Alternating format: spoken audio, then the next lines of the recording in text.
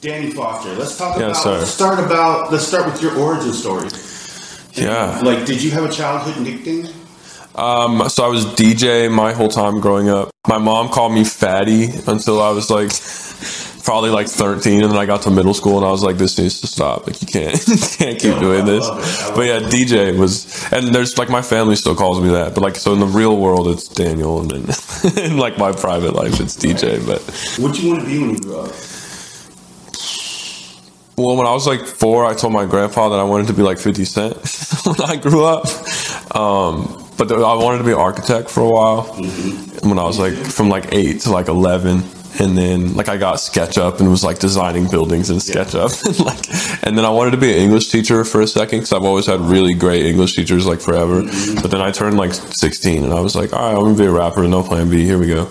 You wanted to be a teacher. Yeah, so so in 6th grade I had Evan Kassler as my English teacher. It was at Basis Tucson Central. Shout out Basis. Shout out Basis.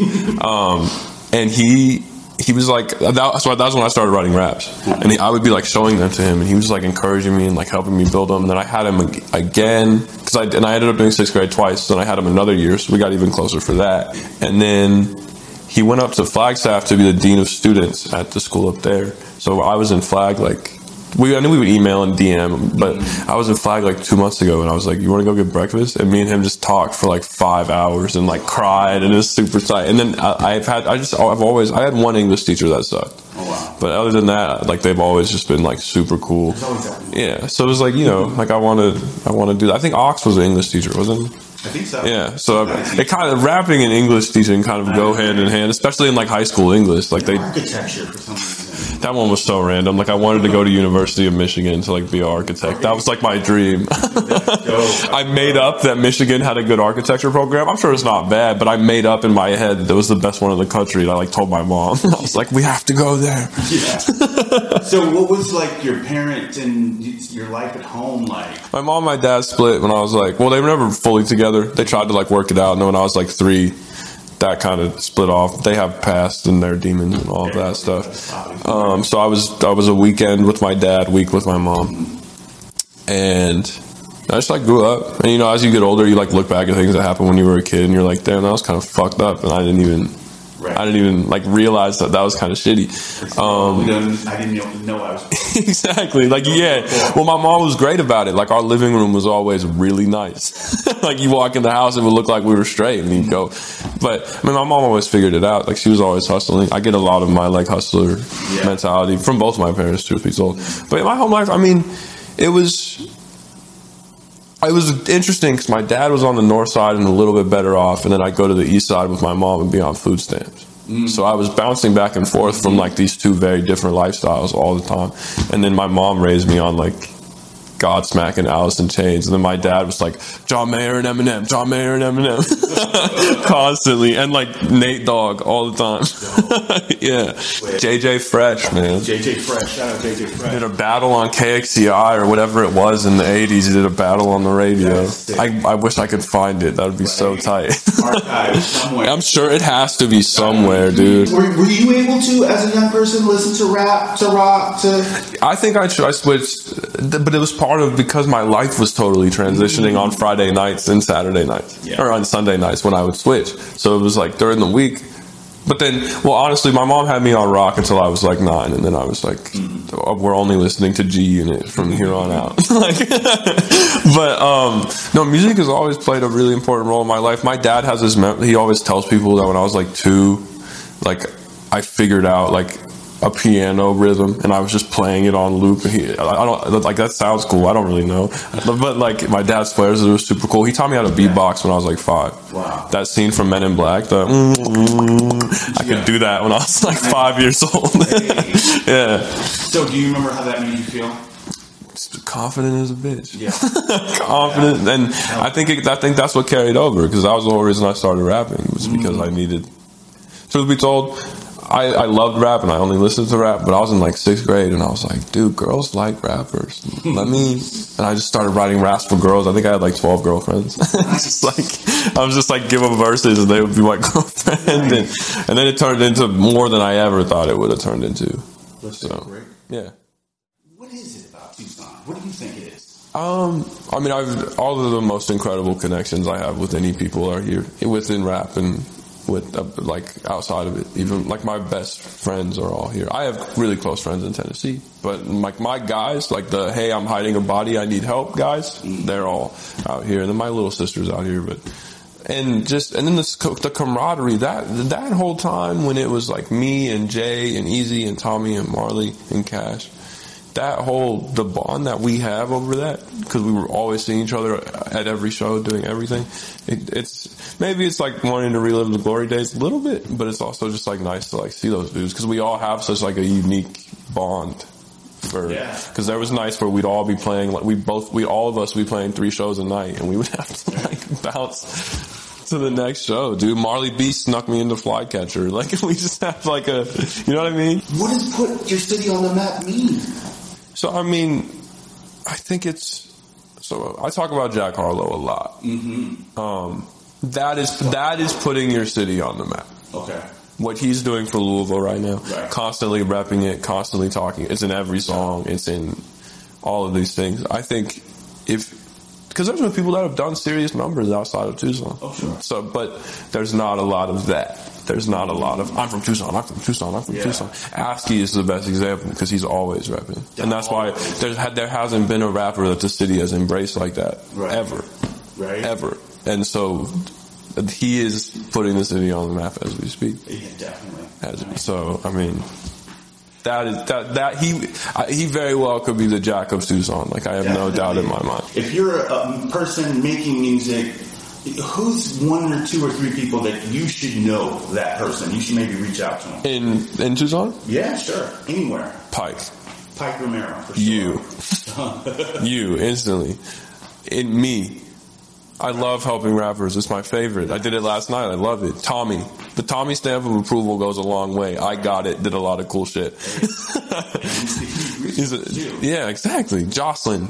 And you just go to, it's Tucson. Nobody's going to be mean to you at a rap show. Right. Go to a rap show. Talk to everybody. That's how I met Pike. Yeah. There was like this dude in the corner and I was like, hey bro. You know what I mean? So, anybody involved. What's your favorite local brand? South Six. Is there one in Nashville? Do they have? It's not street. Not yet. They have Cashville, but Cashville is very similar to like Rep Tuck. Like, it's been around for a long time and whatever. Yeah. But they haven't had like a newer one in a while. What about food? Local food favorite? Here, Juanito's on Grant. Best Mexican food in Tucson. Literally, like, I get here and I go straight from the airport to there. It's gas. Or in Nashville, Hattie B's hot chicken. Nice. Stellar. Hot chicken. Stellar. Nashville's scary right now. We got blown up, dude. How's COVID affected you personally? It caused an entire rebrand. I stopped being Woodrow anymore. Wow. Because I just had a lot of time to think about it. Yeah. And it's been really, I mean, as awful as it has been, in terms of like my career progression, it's been huge. I don't think I would have, I was just in the house making music and I had to think more. There's no more shows, so I had to think way more on like a marketing and whatever level. So it helped. It was like a kick in the ass that I needed. It was like, because I didn't have to focus on, I couldn't go anywhere. Right. There was no networking to be done outside of on the internet. So that I just got to focus all of my attention on the internet. But then I also was like, well, I don't want to be Woodrow anymore. And I thought about it all of quarantine. I literally thought about it for like, from March to like September. Damn. And I was just like, all right, I'll do it. What is the future of performing going to be? It'll come back. Yeah. I think a lot of our way of life is going to be affected by this, but with how much everybody misses shows, it'll be back to normal. Yeah, there's going to be a time where this isn't going to be a thing, and there could be 200 people crammed into solar culture. That's coming back. It's not going anywhere. Right. Nobody's going to give that up. Even people that say they don't like concerts, they just don't like the artists they've seen. What are you reading right now? I know you're a big reader. I've read the Russ book a couple times. I just finished reading The Giver for like the 11th time. I'm looking into like more philosophical books and stuff like that. Like, I haven't read The Alchemist like I should. I started it, I didn't finish it. So I'm gonna go get a copy of that while I'm here because I've just been like chilling at the house. So. Yeah. But the Russ book was really good. I got a lot of insight from that. I've been reading a lot of like George Orwell short stories. Like, he has this one about like a class on Venus, and it's like, you know how Venus, it rains acid all year round. there's like a day where it doesn't rain, so all the kids get to go outside and play, and the kids like bully this girl and like lock her in a closet, and she can't come out and play while everybody else is. Oh damn! But then I haven't. It's like multiple parts. There's like 2 short stories, so I haven't finished the second one. But I'm pretty sure it like starts raining acid on all the kids. Oh damn! And she's like the only safe one. Right? We talked 1 year ago. Yeah, like exactly a year ago. Oh, exactly a year ago. Shout out to us 1 year ago. We came a long way. How have you expanded this year? So as part of the things that stemmed with COVID was this Nashville, their scene is much different than ours in terms of the connectivity of it, because there's Antioch, there's Gallatin, there's all these different suburbs. Like Antioch has their thing going on, all, you know what I mean, like Jelly Rolls from Antioch, so he's kind of doing that over there. And so, and there's not a beef, but they just don't really, they barely ever play shows together. Like, so I've been networking with a lot of like the higher ups in those, and we get on Clubhouse and we sit in there and we talk about like what we could do to unify everything. And then once we kind of figure out what we're going to do, I want to start like Nashville Clubhouse rap group from the whole city. Dope. And kind of start building a sense of community there, because I think in a city like that, if rap really started popping, like, you know what I mean? Everybody moves from Nashville to Atlanta and then has to go back to Nashville once they're on for meetings. It's like, what if you could just stay there? Yeah. So I'm trying to, and this totally selfish perspective is if I become the face of that movement, it's game over. How do you feel that you evolved? I make beats now. Well, I mean, you always make beats. Well, but it was with somebody holding my hand, and I didn't know how to mix them right and all that stuff. This was the first time where I just locked myself in my room and... You feel like you make it? Yeah, I feel like I'm figuring it out. It helped me and it helped with the whole, I just know more about Logic now. Like that whole thing. So you still work completely on Logic? Completely on Logic. I used to make my beats in FL and then stem them out and bring them over to Logic, but that was too much work. So I was like, I'll just figure out how to do it. And musical typing is really tight, because it just turns your keyboard into a MIDI, so you just... Yeah. My girlfriend likes to watch me like do the hi-hats really fast, and I'm like... Because I don't like to quantize them, because I think it makes them sound like a robot, so I'm just like... Yeah, build it down. All right. If I do quantize them, I just put like a swing on it, and then every other one is like a little off. But I just figured that out like 2 weeks ago. So I'm still learning very much so, but I think, especially with things like Splice, like... making beats has gotten so much easier than it used to be. What are some goals you got for 2021? I want to, by the end of the year, be able to go to like any major market and do like 200 or 300 kids. That's kind of where, and to a certain extent, is that a unrealistic goal? Yeah, but that's the whole point of goals. So I set an unrealistic goal, and then I set all of the goals that I have to hit to get there. And so if I hit all of those, which aren't unrealistic, all of a sudden, so that's really all it is right now. You're not doing anything wrong. It's all in your head. Mm-hmm. Take it with a grain of salt. Do what you want to do. Turn into do whatever you want. Chill a nice stunt. What advice would you give now? Overthinking is a pain in the ass.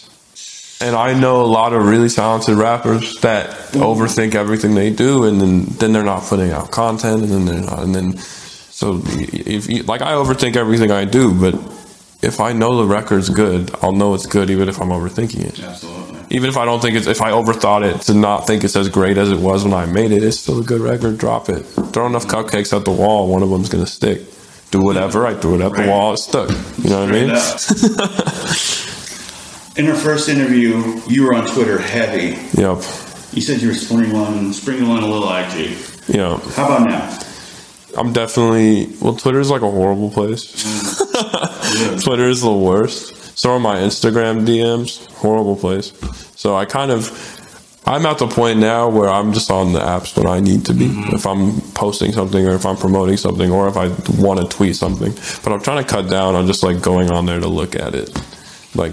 I never feel good after. Like I see something and I'm just like, well, even if it's not about me, like I see some sad thing and I'm just like, that sucks, and it like ruins my day. Yeah, Twitter is a horrible place. What do you think about Clubhouse? You mentioned Clubhouse. Yeah, I'm still kind of figuring it out. Like I'm using it, but you know, I'm scared for how it's going to be when it goes out of beta, when everybody could be on there, because then like everybody's going to go try to sit in those calls with Metro Boomin, and then it won't be, you know what I mean? Then there's going to be 10,000 people in there instead of 600, and because when you have a 1 in 600 chance to get Metro Boomin to talk to you, that's much better than a 1 in 10,000. But I mean, it's super tight. I hung out in some Tucson, Phoenix connection rooms for a little bit. Pike and Rip D were in there. Nice. A couple people from Phoenix. They were like, one of them was like, well, who from Phoenix could come down and sell out in Tucson? And they were all like, yeah. And then I was like, Jalopy. And they were all like, oh yeah. I was like, Jalopy could come down here and do 400 people tomorrow. He sells out everywhere he goes. I mean, my crowd size has gotten pretty consistent. Yeah. Like I can rely on like 150, 200 people.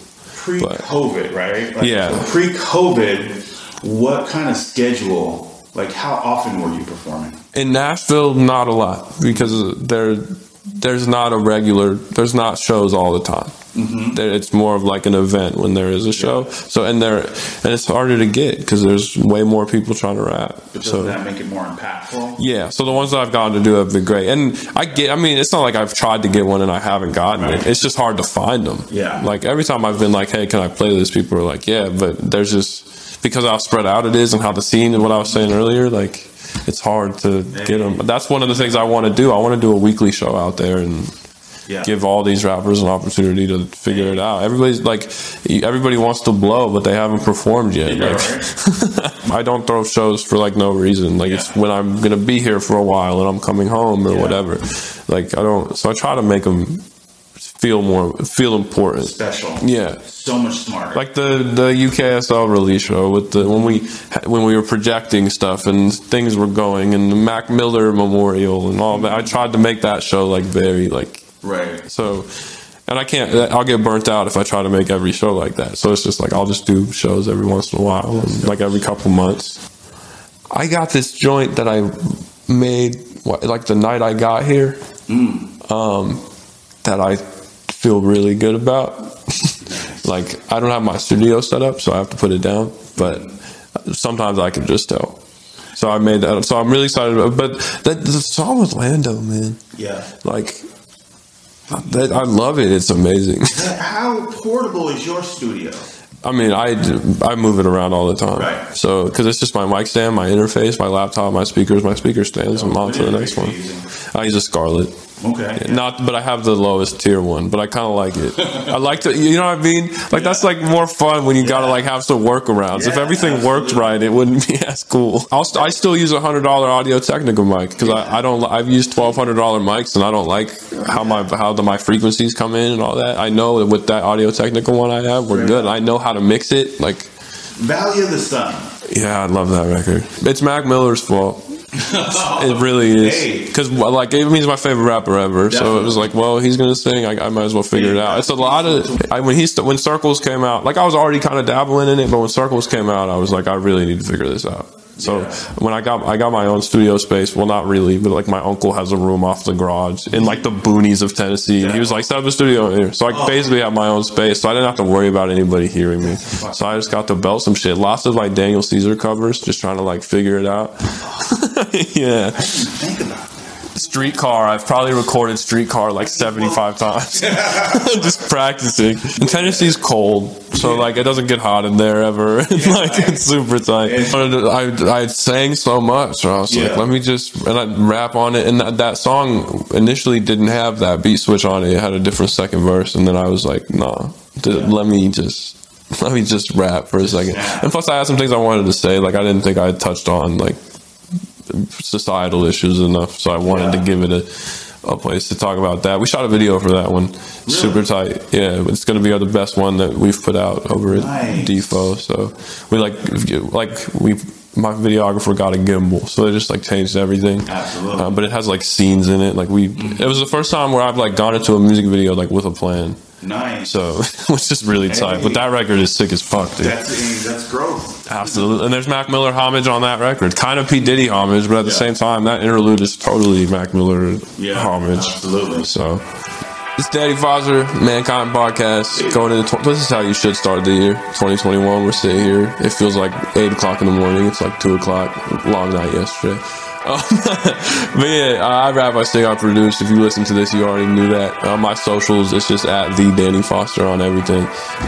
Dropping a song every other week for the whole year, and giving y'all an album at the end of the year. So this is super tight. I love doing this. Mankind's like uncle to me. So yeah.